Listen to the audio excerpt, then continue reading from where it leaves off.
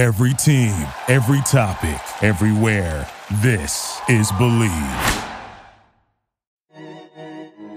This is the art of the interception. Picked off. Guess who? Asante Samuel. If you're looking for unfiltered storytelling and cold, hard, but truthful facts, this is the podcast for you. Intercepted down the near sideline.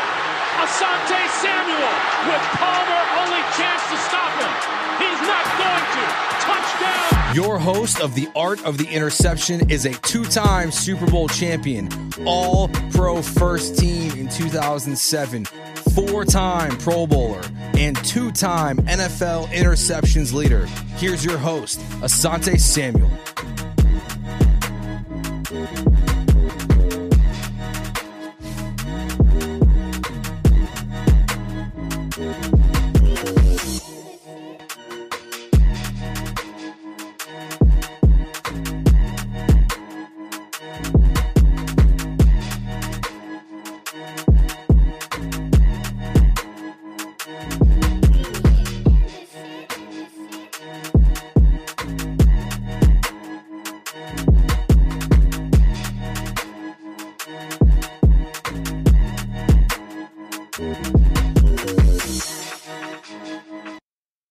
Yeah, we back with another episode, The Art of the Interception.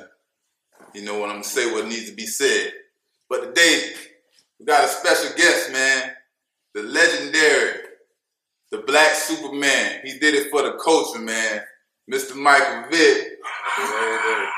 All day, every day. Y'all know, man, he did a lot for us and stuff, man. You know, the black community inspired us. Man, he set precedents that, you know, was hard to accomplish. And, you know, he laid a foundation for us to copy off of. So, you know, welcome, brother. Appreciate it. So we'll get nice right and into comfortable it. in here. Nice and comfortable. You know, see? Come in. Got the legendary Michael Vick I made jersey. the wall. You know what I mean? Made the wall. As it should be. You know, that's important. So, man, Mike Vick, I've been waiting to ask you this for the longest time, brother. I mean, I have had secret meetings with you. I mean, I pulled you to the side, begged you, pleaded with you. What is it in Mike Vick competitive nature? You can't slide, brother. Why can't you slide? I mean, it was just about that extra yard, bro. You know, and you came to me on numerous occasions. Like, we had private meetings like, oh, just slow down, get down. We need you out on the field. Mm-hmm. But, man, like, I played baseball growing up. Okay. And I was a decent hitter. But when I was rounding them bases, bro, I would never slide. If I slid, I was sliding the dive slide, if that makes sense. You know what I mean? So, but when I started playing ball, it was, you know, as I got older, coaches telling me, if you slide, and man, they even brought in Terry Pendleton when I was in Atlanta to teach me how to slide. But I needed that extra yard. Yes, everything I ever did, you mentioned the word competitive, was about getting that extra yard. Like, I'm trying to move the chains. Right. I'm being greedy out there. And that was just an attitude. And that's exactly how I seen it, man. Because, you know, when us as a professional, we can't change something, it's got to be something deeper. And that's what I had to ultimately accept, man. I ultimately had to accept, man, that this man is an ultimate competitor. In his natural competitive heart, it won't allow him to sit back and slide. It didn't always lead to the right things, though. They don't always lead to the training things. room a lot. It left me in the training room. That's why I was begging and trying to plead with him to slide, because we wanted him on the field. You know, he's awesome on the field, but when he's not on the field, he ain't as awesome. You know what I mean? So, but I'll say this to that. Just being told that, and it even came from outside sources, the media, and then we even have family members saying, "Yo, you need to slide," because everybody buying into the whole slide thing. But after a while, it had me not being able to anticipate like I wanted to. Or it took away from my feel for the game for a small fraction of my career, because I was trying to figure out that I knew what was important. Being on the field, being accountable, being there for your teammates is most important. So it was like... So it was taking up space in your head because everybody's saying slide. When if nobody's saying nothing, you can just do you. Yeah, I wish I would let it affect me mentally. So like I look at Lamar Jackson situation. At the end of the day, bro, do you? Yeah, man, do you, know what man? Whatever works, right? Pay the bills. So, like, to me, it seems like, you know, you was a superstar you pretty much your whole life from Little League. You know, correct me if I'm wrong, high school, you was always a top tier athlete, right? Explain to me how that was growing up, you know, as a top, because I wasn't like always a top tier athlete. Yeah. Not just you, but you growing up with a brother in the same household who's also a top tier athlete and he also plays quarterback. Yeah. So how was that dynamic growing up in the household? So my brother, the way I learned to throw really good, consistent at throwing the football, my brother used to watch NFL with college and NFL every Saturday and Sunday. We spent all day in the house. Mm-hmm. But at halftime, and you know, it get cold in Virginia, we running outside. We got 5 minutes. Or, we got 10 minutes for halftime. We got a 30-second commercial break. Bro, we running outside to toss the rock. In the cold? In the cold. Just me and him. Bro, go. 10 and cut. 10 and out. Go deep. Real quick. Like, he hustled. I throw it.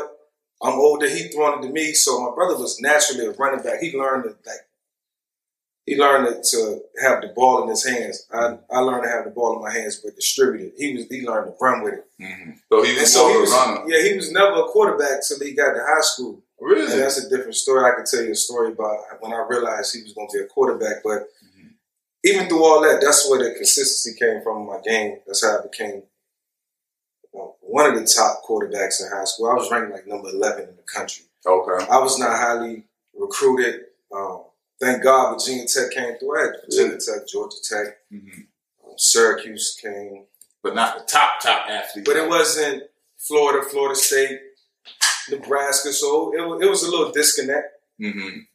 But, I knew where I was headed. But, man, I was really overshadowed by a guy in high school. And it just fueled my fire so much to a point where I felt like the underdog all the way. Yeah. All the way. That's crazy you say that because people won't think that you're going through those things. And me and my son, man, all our life, man, we've been the underdog. So, I see, I feel what you was going through because, I went through that. But that make you different, make you more hungry, have a chip on the shoulder the rest of your life. You know what I mean? I wish I always had that chip on my shoulder, even when,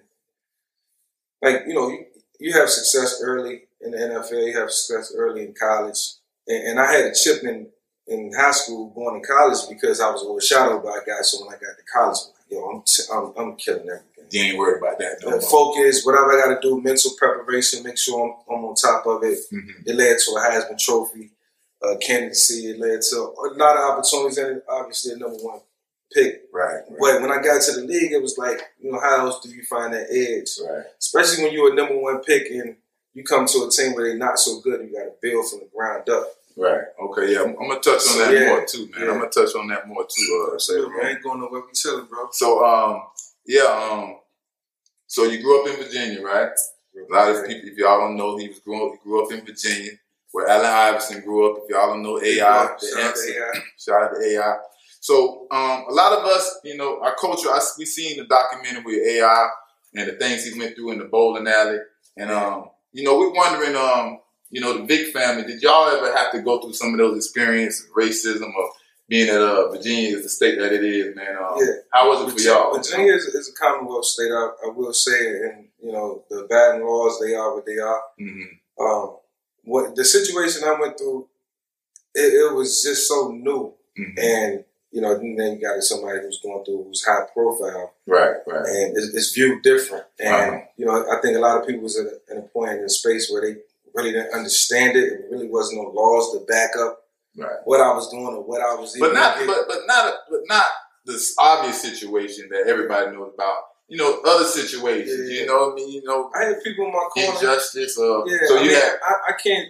Like I said, it was just so new, and it was high profile. So now everybody you got some people chomping at the bit. You got some people trying to protect me. And the people who was trying to protect me, you would not believe who they were. Right. You will believe it. Uh-huh. Very influential people, but you had, that, small group. People that wasn't our color? That was trying to help. I mean, that just was like, bro. And it changed a lot in terms of dogfighting laws. Right. You know, a lot of people find out a lot about themselves. I found out a lot about me in that process, man. And, you know, glad that I was able to come away with it on the side where I had a lot of people who supported me through it, helped me get through it. Because, I mean, I did prison time and all that behind it. Right. Consequences of my actions. Right. So, like you said, you talked about it, your incarceration, man. If you don't, you know, he was incarcerated for 2 years. 2 years, and you know, I hear you talked about it before, right? And I hear you talk about you was incarcerated, and you lied to Mr. Blank. Yeah. If you would have told Mr. Blank the truth when it was time when he confronted you, do you think things would have been a better situation? Absolutely. And don't get me wrong, like in hindsight is always 20/20. I know, like, look, a lot of good came from that, especially me becoming a better person, a better man, a better individual. Right. In all areas of my life, which is needed. Mm-hmm. And as you grow, but if I would have just been like, in that moment, learn to be honest, I learned you don't have to tell the same lie over and over again. It got to a point I told so many lies, bro. I was like, I don't even know what lie I'm telling this man. I give up. That had to be and so it started much with him, man. And just a man who was truly in my corner and believed in me. Right. You know, you just never know when God gonna place people in your life that, you know, they actually there for a reason. Whether it's 30 seconds or if it is a lifetime. Like, you gotta find the good in it and what can come out of it. And that's what he's explaining, the art of the interception. You don't know what life is going to bring, but you got to try to anticipate the things and intercept it to make a better situation for yourself. You know what I mean? So, you know, he didn't do right in the beginning by telling the truth, but, man, may God bless this man. I salute this man, the way he bounced back. Came from kids, you know, lied to his kids, you know, but he bounced back from all of that stuff, man. You know, he bounced back, became a better man, he rebuilt his life. You know, man, I ain't got nothing but respect. If you don't respect what this man did, how he came back as a black man in this world, man, you ain't nothing, man. This man is what it's about. This man is inspiring, and, man, nothing but respect and salute to him. I got kids, man. I got kids who, at some point, they started to understand the story. Right. That's right here. I want to help the kids and everybody. I want to revisit the story. I want you to understand, like, Michael Vick was the #1 pick in the draft. You understand what I'm saying? A black man that's barely 6 foot tall. When they looked at people that was running the ball, like, you can't play quarterback. This man was the #1 pick of the draft. He made himself the #1 pick of the draft. He was our black Superman. You know, we loved him. So with that being said, you know, we all kind of come from the same areas and stuff like that. Like, I was a 4th round pick, you know, made a couple $100,000, you know, as a rookie. But for you to come in so young as a black man, so rich, what were the main challenges you had to deal with to try to stay focused? Like you said, I heard you say so rich. Yeah, okay. Because the thing is with that, and not to take away from what you're saying, it's funny when I hear that because people don't understand our contracts. And when I first got my signing bonus and I seen it wasn't what they told me. It was like, you get $3 million signing bonus taxes. And I was like, hey, yo, y'all owe me another $1 million.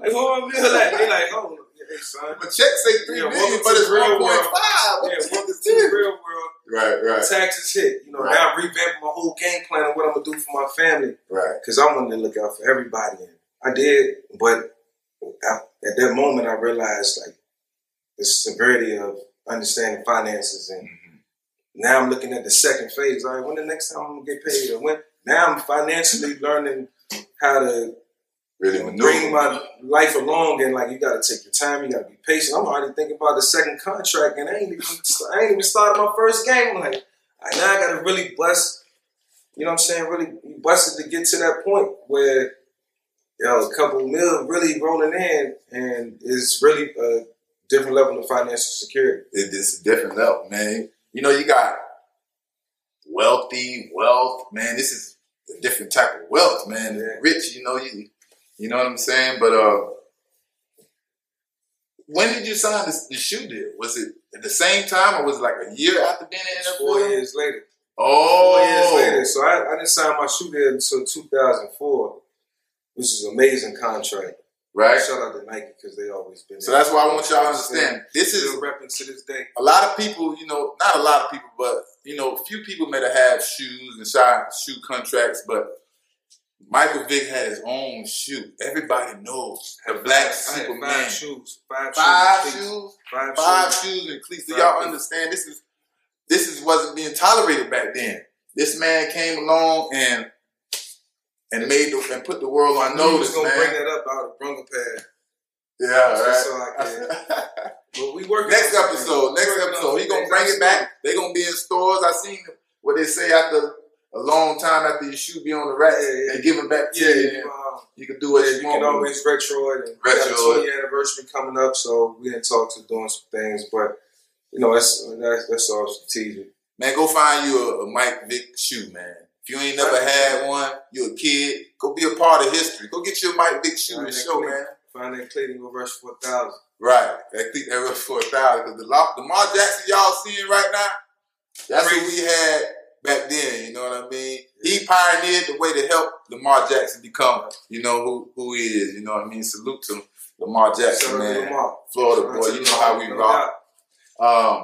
Did you see the simulation of Lamar Jackson when they turned everything around and he was left-handed? Nah, I didn't see it, but I can only imagine him. Bro. I know he looked just like y'all look exactly alike, bro. It's crazy. What's so funny is I was showing my son some highlights last night because my son was looking at it like, yo, that's you. Is that you? He trying to figure it out. You see, look on YouTube, you see me. He look at me like, damn, and like, yeah, that's really me. But I'm watching. So last night I'm playing a video game. My man, I just started watching my highlights. Sometimes I dive into it because I can't even lie. I'm like lost in it too. Like, damn, I was really doing that. And then I instantly thought about Lamar. Like, this is what Lamar look like right now. Right. Now I see why I enjoy watching him. Right. You know what I'm saying? Right. But so he's kind of doing a little bit more than what you did, like breaking your records and stuff, right? Yeah, man. I said this on Fox a couple. But let me save you first. Right? We ain't gonna just give all the credit and take your credit. We're gonna say, hold on. You doing that, Lamar? I gotta give my dog a little credit too. You doing that with 17 games, man. So my dog had to do it 16. So we both equal, right? Yeah. And like I say, shout out to Lamar, but more so just. And I was telling some people the other day, and I said it on Fox, like, the offenses are now going to change. So people say, yo, I changed the game, you revolutionized the game. Okay, it was ones that came before me who I felt like did it. And now Lamar's like the spitting image of me and everybody. That's the comparison. Right. But now we're going to start seeing more of that because the offense is going to look like what they're doing now. Mm-hmm. Like they're going to adjust to people like you now. Yeah, you know what I mean? Design runs, quarterback counters. Right. And use your ability, that opens it up for everybody else. 100%. So offense is about to change now to a point where you don't have to study what the Baltimore Ravens and what Lamar Jackson are doing because it's only going to help you move the chains, especially on the high school, collegiate level. Ball possession. Now the quarterback is like almost a third, fourth running back. Less interception. Maintaining the ball, you know what I mean? So, you know what I mean? They say Lamar Jackson is like 60% of the Ravens carries, man. So, man, he's doing his thing, man. I ain't mad at it, man. Like, go win the game. Right. Find a way to win. I think the hardest part about that zone before you move on is that, you just got to get everybody to buy in. Like, you got top receivers that might be a number one. And you got a running back that might be a first-round pick. And he won't carry his, and their family comes.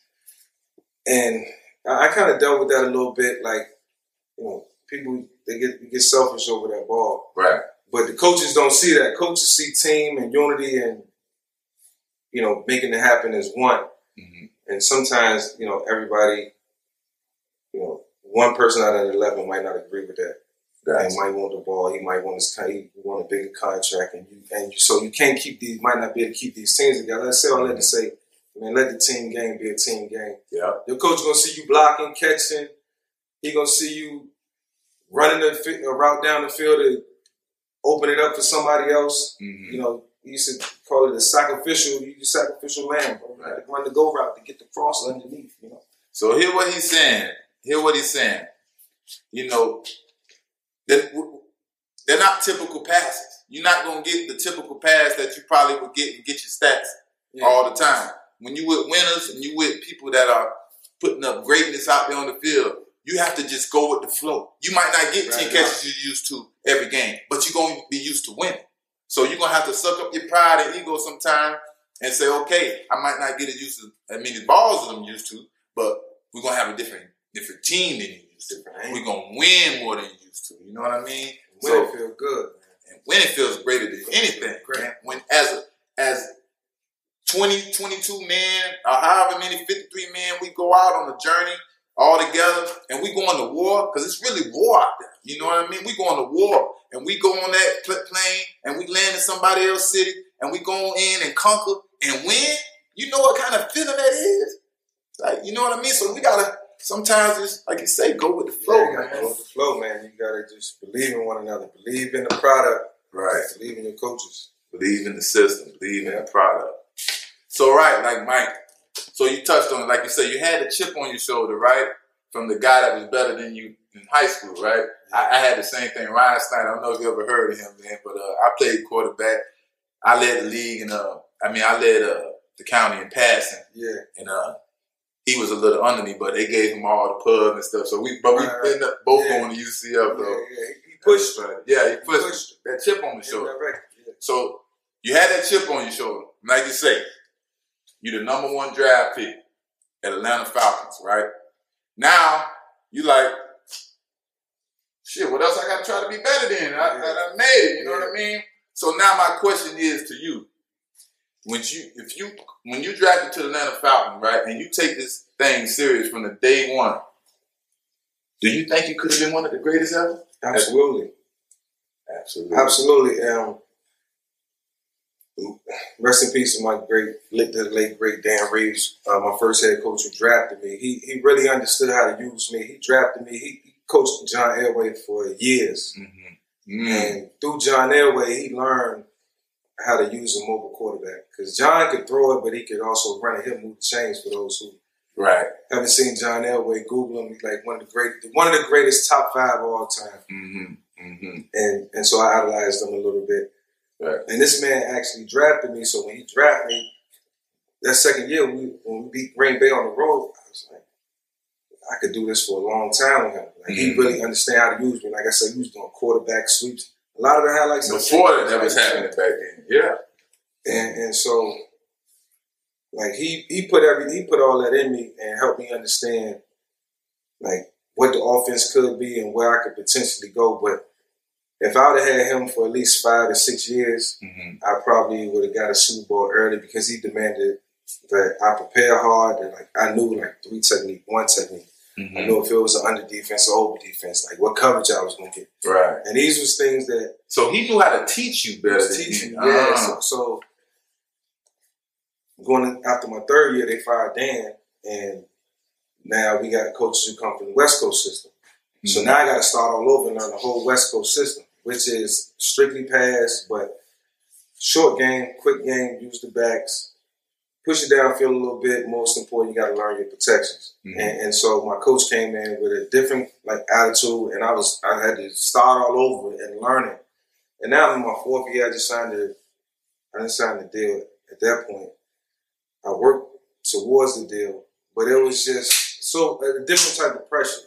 Mm-hmm.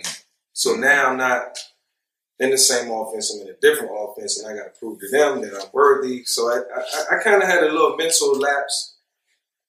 I was doing everything that I could to, move the chains, win games. We made the NFC Championship game that year. We lost to the Eagles. Mm-hmm. But if I'd have had Dan, I think consistently, it would have been a different level of teaching. See, and that's a good teaching lesson, because I like to have a different perspective. Like you said, he said Dan left and a new coach came. Coach came in. Right? So when a new coach come in, they have a boss too. So they're trying to prove something to their boss along with bringing you aside. So Mike is trying to prove something to this boss when this boss is trying to prove something to this boss. And he might not be proving it what he want to see. But the whole time, if he just stay real to himself and understand that he's doing everything he need to do, things play out different. So sometimes we get caught up And we just have to learn how to learn for ourselves. We can't just get caught up and just believe everything we hear and believe everything we see. Like I said, that's my motto. Believe none of what you hear and half of what you see. And go learn for yourself. What better is to go learn for yourself? That's the best way. You know what I mean? So like you said, you was incarcerated for a couple years, right? And you know all my friends, everybody I grew up with, is incarcerated. I hear a lot of stories. What kept you motivated, or who kept you motivated, or kept you sane, so you know that when I come out, I got goals to accomplish, that I gotta try to get back in the league, I gotta do something, Yeah, for the wife. Yeah, man. Like, I never sugarcoated like that. It wasn't my world. It wasn't where I intended to end up. Like, you grow up doing certain things, like, it's a chance I might end up. And as I got into doing the little, crazy things that I got into, I was like, oh yeah, that's a possibility, but you got so much money. You're like, man, that ain't happening to me. Right. And if it do happen, I'll find my way out of it. So when it actually hit and it was reality, it's like, now I'm culture shock. I'm thrown in a place where I'm like claustrophobic my first couple of hours. I had to get in there and just put the pillow over my head just to, just like I had to black out for a minute. Right. It's a different mental space. I get on the phone with her and it's, I'm keep you calm. Like, I ain't give you hope. I'm around down. It's all the way down. Mm-hmm. Give you hope. She's like, yo, your head up, strong, get yourself together, boom, boom. And I was in a situation where I had a phone and myself in the beginning, and it wasn't easy access, but I could talk. Right. And thank God for that, because he helped me keep my sanity. Yeah. And just leading her, just like, pepping me up, cheering up every day for 2 weeks. Like, the first 2 weeks, that shit hurt, man. Like, it hurt really bad. It hurt really bad because, man, you can't go from having everything in life that you work for, and earn, to not having nothing. To 3 meals a day, a pen, a pad, a Bible. I did have a little TV with like 4 stations. That's a lot. That means a lot, right? It helped me ride out for the first 30 days before I went to Leavenworth. And so right then and there was when I got callous to everything. She built me up because I was weak, dog. And I had to, like, every day get stronger, because I knew I was about to go to and be around like 500-600 dudes every day. Medium camp? Low camp. Yeah, don't send me to no meeting. That's what I'm saying. They're really doing you wrong. Right, I think I'm going to try to bail out of here. This ain't going to work. But, I remember the story when I first pulled up. Like, when I first pulled up to Leavenworth, they pulled up to the big house. Big man, hold on, man. They done set me up, bro. They done lied to me, man. Damn. They sent me to the big house. I'm like, they ain't sending me to no camp low. I'm looking at them. Damn, man, I got to try to let me get myself together. I'm thinking about all the pep talks from Kiafa. Right. And they was like, when I walked in, they was like, nah, you ain't going in there, you're going down here. And I'm like, thank God. I'm like, bro, that would have been the last straw for me, because, mind you, bro, it's just it's a culture shock, and it's not a place for you to have to adapt, man. It's not a place for like people like myself. Right. Thank God I had, tons of people when I got there who supported me, understood the situation. Yeah, that's what I mean too. Let's find a way to get through this and rehabilitate you. The best thing out of that whole situation was that I was able to grow as a person. Right. Found out a lot about myself, and really had a chance to digest what I want my life to be like when I come out of it. So I had a chance to blueprint and map out everything. And when I came out, it was like boom, boom, boom, everything. The goals I set fell in place. But I wouldn't have got through without her, man. Like, hands down. So you hear, man. Y'all hear, man. We grow up. Some of us are fathers. We don't know how to treat women. We look down on women. Man, behind every real ninja is a great woman. You better believe that 100%. Y'all want to dog women out and don't settle down, know how you. Behind every real ninja is a great woman. You better believe that. Go get you somebody and sit yourself down now. So you heard that. Without Kiafa, You know, our family friend, we know without Kiafa, man, it's probably be a different situation with him, man. He probably be at Home Depot or something, picking up boxes or something. You know what I mean? But Sure. you know what I mean? So we all good. So now, you get out and you with the Eagles. You're on the Eagles, right? And you meet this guy named Asante Samuel. And you just hear his mouth all day, every day in practice. And he can't shut up, man. I'm like, I did not know dude was like that. Like, instantly, I'm like, I see why he one of the best in the game. Like, that's what you pay for. That's what you want right there. Right. Because, see, they don't understand, like, I'm talking trash because I'm putting a target on my back. I'm coming to practice because I want to practice my hardest. I want somebody to challenge me.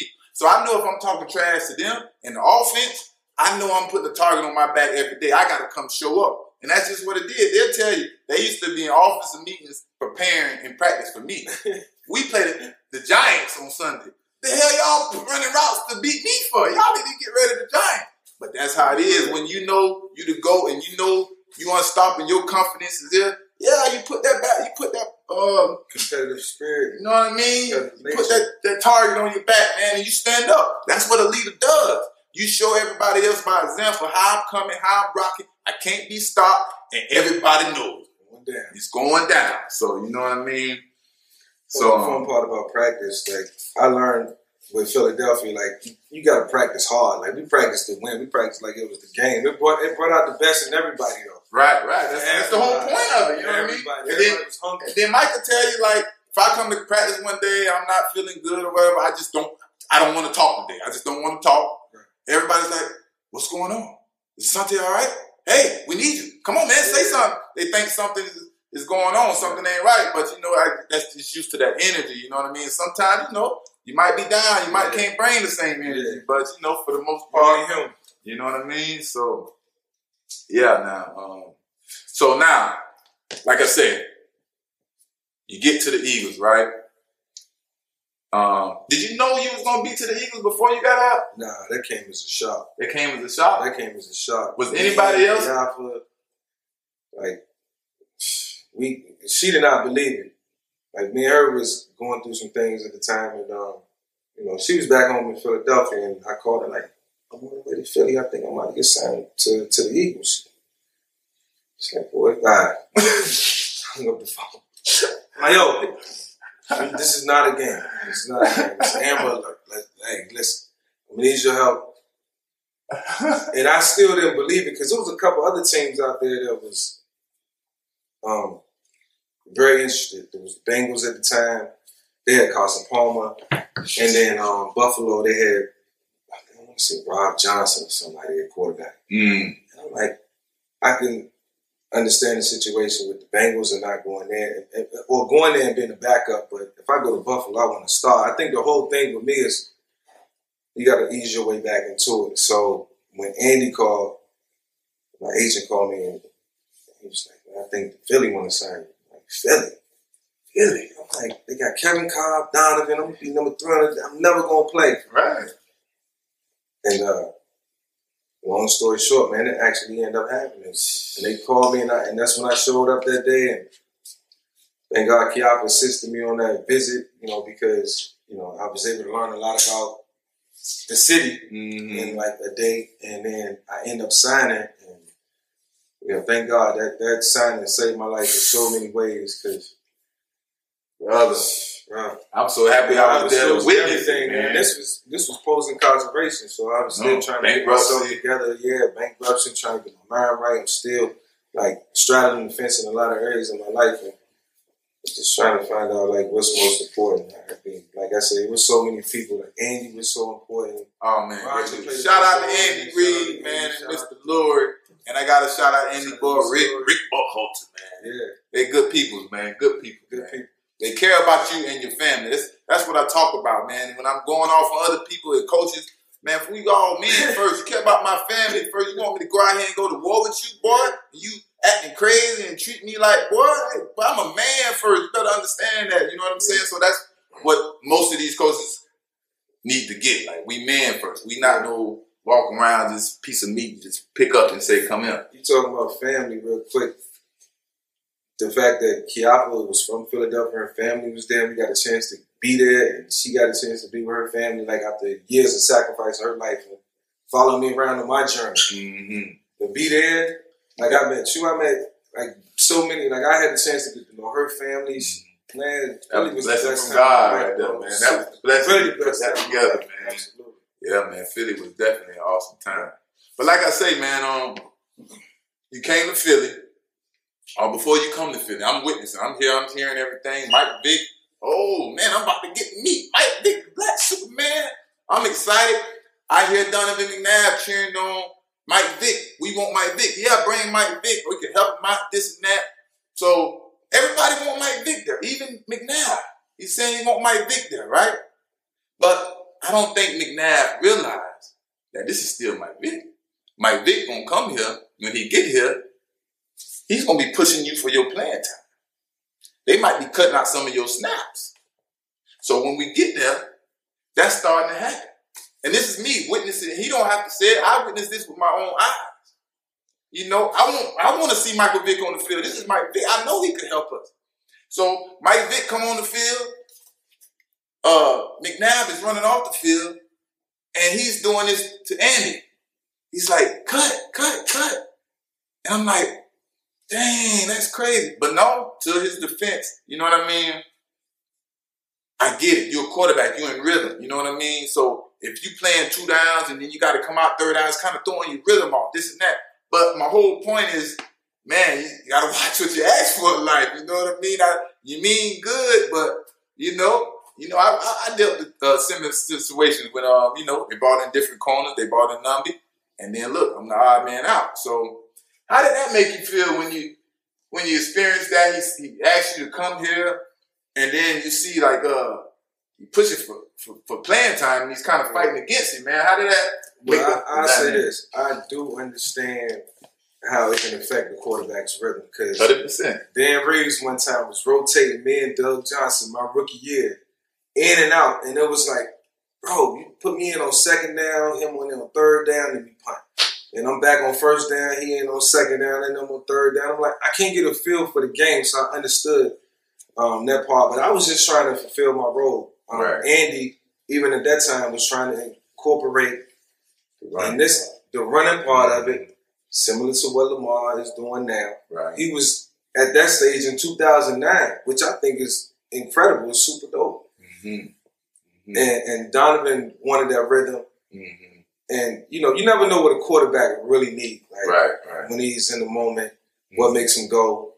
Right. What gives him that, like that instant comfort level. Because it's a comfort level you got to have. It's a rhythm you got to be in. So, right. It's like I get that part. But it got to a point where I started to get uncomfortable with the play calls that was being called for me, because I knew Donovan wasn't comfortable with it. Mm-hmm. And bro, he'll tell you, like, it really wasn't his cup of tea. I think he expected me to just be the backup if something happened to him and went down. But it's like, ain't a couple 1st downs that year and kept the chains moving on at certain times, and I know he would appreciate that. Right. And I'm happy Andy called those plays still, had the guts to put me in. Mm-hmm. Donovan was the coach. Andy was the coach, and he put me in the game and let me rock out. So, right. Coach took me by the reins and said, look, y'all got to be professionals, and Donovan had to be a pro. Man, like I say, once again, shout out to you, Andy Reid, man. Shout out to Donovan too. That's my shout out to brother, Donovan, man. That's our people too. But Andy Reid, man, you saved this brother, man. You helped him rebuild his life, man. We can never forget you as a community. We would never. You are forever blessed for that, brother, man. Thank you, man. One of the greatest people on this earth, man. For sure. You think when I talk about the people who helped me in a lot of ways in life, like coaches just call me to the office just to talk. Yeah. Like, yo, let's just chop it up, sit across from me. Mm-hmm. And what's on your mind? What's going on? How your family doing? Right. You saving your money? Mm-hmm. What kind of investments you got? Like, that's like, the type of person you want to play for. It's like, we ain't always talking football. Then he'll text me at night and he'll send me 5 or 6 plays. What you think about this? Mm-hmm. Man, making you feel involved. Not like you just some type of puppet. Coach was... you the GOAT, Andy. Coach was the rock, man, in my life, man. Because I went through some tough times in Philly. Right. Dealing with family and losing family members. Yeah. And I'll never forget the one time lost a significant family member, and it was like I was burnt out. I ain't had nothing left. You know what I'm saying? Like I came home from the hospital. I laid on the couch and I just cried. I held it in. I cried. Held it in. Let it all out. I'm having a moment, and my phone rang. It's Coach. And when I pick up the phone, I'm like, "What's up, dude?" I'm like, I ain't got nothing left. He already knew. And within 10 minutes, this man had me on the phone crying, laughing, just telling me stories and telling jokes, and just had a way of just took bringing me me back to life, man. I'm like, he's a special man. So I said all that to say, like, people can certainly change people's feelings, emotions all in the moment. Right. Well, see, that's it. Like, the art of interception. Andy Reid understood what type of situation he was getting himself in. He understood this man was incarcerated. I'm not sure if his children was incarcerated before or after Michael Vick, but he experienced the same thing. So you see, he know what he was dealing with. So he anticipated getting him and having to deal with this and turning this into a success. Man, that is one of the greatest art of interception stories ever right there, man. The way you did that, Andy, man. You anticipated that thing and made that happen. I can't thank you enough, Andy Reid, baby. Make sure you hear me. Clap if you hear me, Andy. So, let me switch subjects a little bit, man. Shout out to Deion, man. Prime time, Coach Prime, man. Prime. So, Shedeur Sanders, man. We hear Jackson State. You know what I mean? Put them on the map. I heard you before talk about the release of his ball and how pretty it was, and it's pretty. And I see it. He sits in the pocket. He looks so composed. You know, he looked like he can compete on the next level at a high level. And I seen Deion put up a post, and he talked about, when you talk about the Heismans, don't forget to talk about his son, Shedeur Sanders. And right now, he has 1,351 passing yards. He has 14 touchdowns, 1 interception, and he has a 75.5 completion percentage, right? So, right, to the critics, right, you're going to say he's playing against lower competition. You're going to say this and that. Listen, when you're playing with competition versus lower competition, it's all the same. So if you can complete 75% of your balls against kids, what's going to happen when you get against adults? Ball is ball. So don't underrate, don't try to underestimate, don't try to X him out. Like he said, that boy is pure passer. He do his thing. We're going to let the expert quarterback fulfill and talk about that. When I first talked to Deion a couple of weeks ago, when I went to their practice, and I seen his ball, and I was like, who's that throwing the ball like that? So I'm coming in with not a lot of knowledge on Jackson State and the team, where they at, the trajectory. And so I'm like, what's that? That's my son. And so it started to sink in, and I'm like, man, he threw a beautiful ball. Most important, he played the game from the neck up. I'm like, that instantly said something. He was like, he worked with that man on the wall right there. He worked with Tom Brady, working with some guys on the low, and I'm like, let me just watch this practice and see how he distribute his ball. Watching him, so he going to all the right spots, making checks. Okay, he really got it. So I'm like, that only tells one story. Practice tells a story. I trust Deion because I even had questions I had to ask Deion about my son and him growing up and what I need to do. How you get him to a point where like his mindset is like ours, destroy everything. And he was like, he told me some tips. He told me what to do, and I'm certainly going to follow on. Because Deion is a mentor. There you go. So I'm like, watch him the next day and just see how this all transpired. I think he threw only like 3 incomplete passes. He was like 20 for 23. Like, he played the game from the neck up. He make all the right decisions. This guy's going to be a first-round pick. Because, like you say, regardless of the competition, it don't matter. If you completing that passes at a rate that high, right? They want to know how is that happening and what, talk to the coordinator, how you getting this done.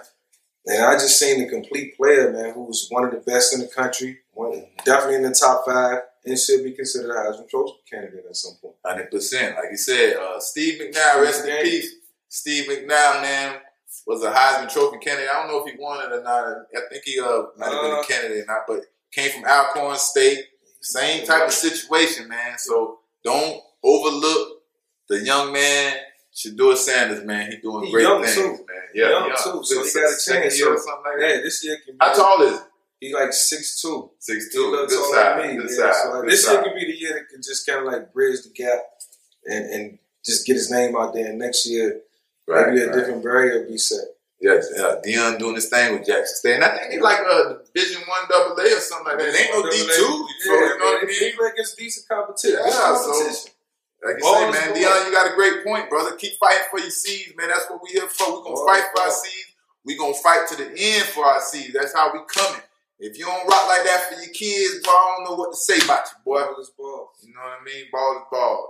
So now, here we go, man. We talk about the harsh reality as us as black men we have to do. We all get in trouble.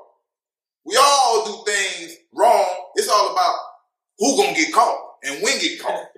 So, you know, they put a situation on our friend, my dog, my family member, and he dealt with harsh punishment, harsh reality, right? Now we got Brett Favre over here in one of the poorest cities in America, if I'm correct, Mississippi. And you got a $5 million swindle going on for some volleyball stadium at a college. And this thing is getting swept under the rug. The man who was over it has already been indicted or pled guilty to whatever already. And you ain't even hear about this stuff. You got two quarterbacks, one white, one black. One got to do 2 years, and one you still ain't hearing nothing about this mess. Why is it like that? Why do we have to go through that, and why is it so easy the other way around? How do you feel about that, man? How does that make you feel, man? Man, it's just such an unfortunate situation for a lot of people who just lost out. It's lost out. And it's lost out. Like, that's what welfare they was money fighting for, or whatever they was after. I'm pretty sure that, it could have been, that money could have been made in different ways, or it could have been structured a different way. Mm-hmm. But when you talking about people who really be like starving, I don't think people understand. Like some people, like how we come up, like we really starve some nights. Like we really don't, bellies don't get full. You know what I we mean? Rely on that. Cheese. Welfare, my mom relied on that. You know what I mean? Like for a certain amount of years of my life, and for them to like find ways to take that, like tangle that, just make that a thing where they, took from people, who because when you do that, you don't understand that life and what people going through. Because if you understand what people got to deal with, how they struggle, how they suffer, what it's like to grow up in the ghetto, what it's like to grow up in poverty. If you knew better, you would do better. You wouldn't even do that. See, that's like, no, hell no, I'm not taking, hold on, get that to them. Right. Let's go and find another route to make this happen, to build a stadium, and where you can pay me a certain amount of money to speak on why I'm doing this and why I chose not to do that and why this is going to serve underprivileged. Mm-hmm. See, and that's a good point because, a lot of those people in those high positions, they have no clue what we go through. They have no clue the way we live. They have no clue about struggle. They just live in their life their whole life. All they seen was the great and the finer things of life. All they seen is they have a death in their family. Guess what? They go to therapy. Guess what we do? We got to thug it out. We don't know what a damn therapist is. You know what I'm saying? So it's a different time. It's a different life. But, man, we just want to all be treated equal, man, at the end of the day. You know what I'm saying? Yeah. If he in trouble for something, it's harsh punishment. Other people get in trouble for something for harsh punishment. If they don't get in trouble, and he shouldn't get in trouble. It's all the same caliber, man. So that's all, man. I hate that my brother had to go through that. But like you said, he probably needed that.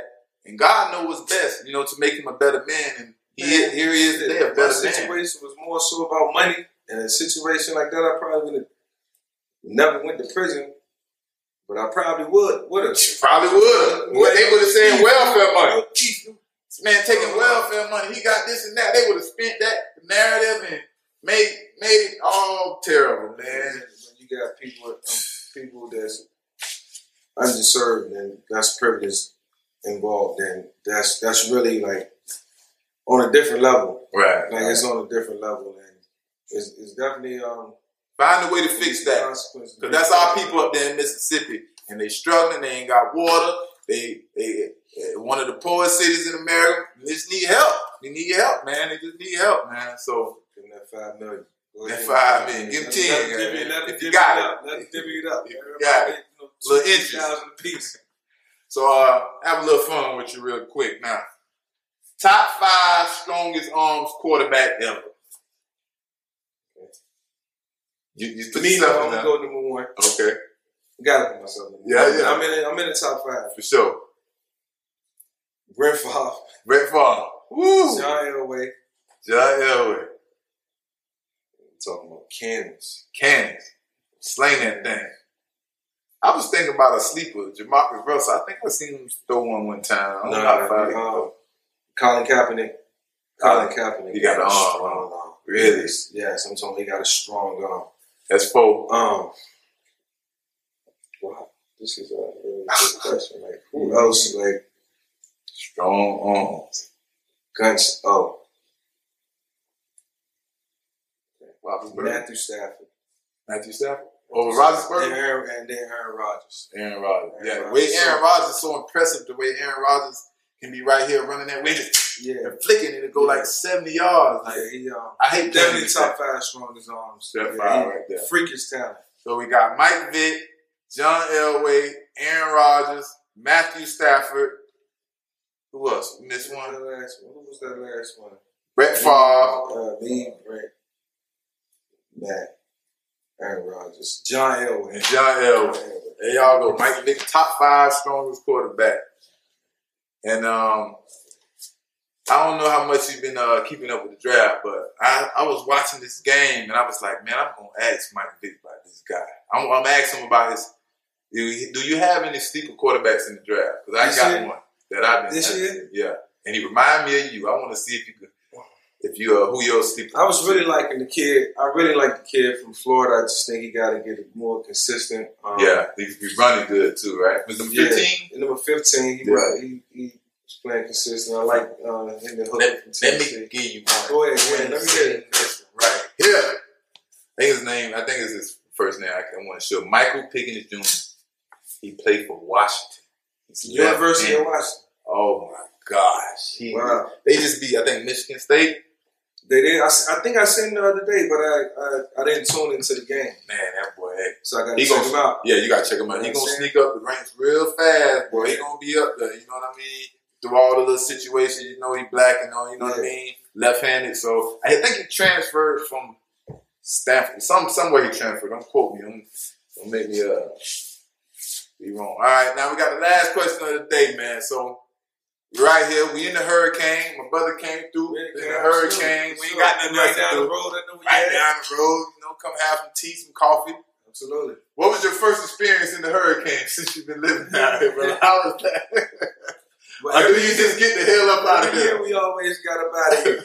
Yeah. And then, so this is my first year, like, really being like I ain't scared. Trust the process. I ain't tripping. Like, I feel like I got a community of people now I can reach out to. Like, if our lights go out, we might end up over here. If our lights go out together, we end up over there. Like, we gonna ride it out. You know what I'm saying? Go. Friends and family. So there you go, brother. The legend himself, Mike Vick. And we here. His first year live in the hurricane. We here. Yes. This is the art of interception, baby. I will say what needs to be said. Salute. Thanks, man.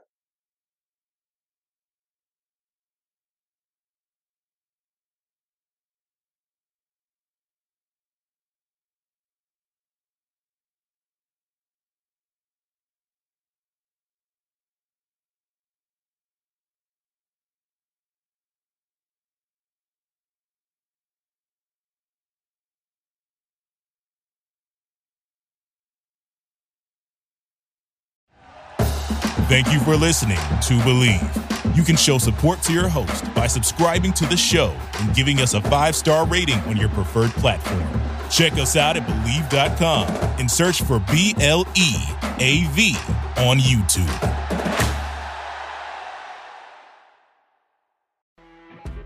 You know when you're listening to a true crime story that has an unbelievable plot twist that makes you stop in your tracks?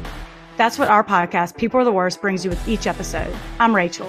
And I'm Rebecca. We're identical twins who love true crime cases that make you say, didn't see that coming, and we hate the people responsible for them. Listen to People Are the Worst now on Apple, Spotify, or wherever you get your podcasts.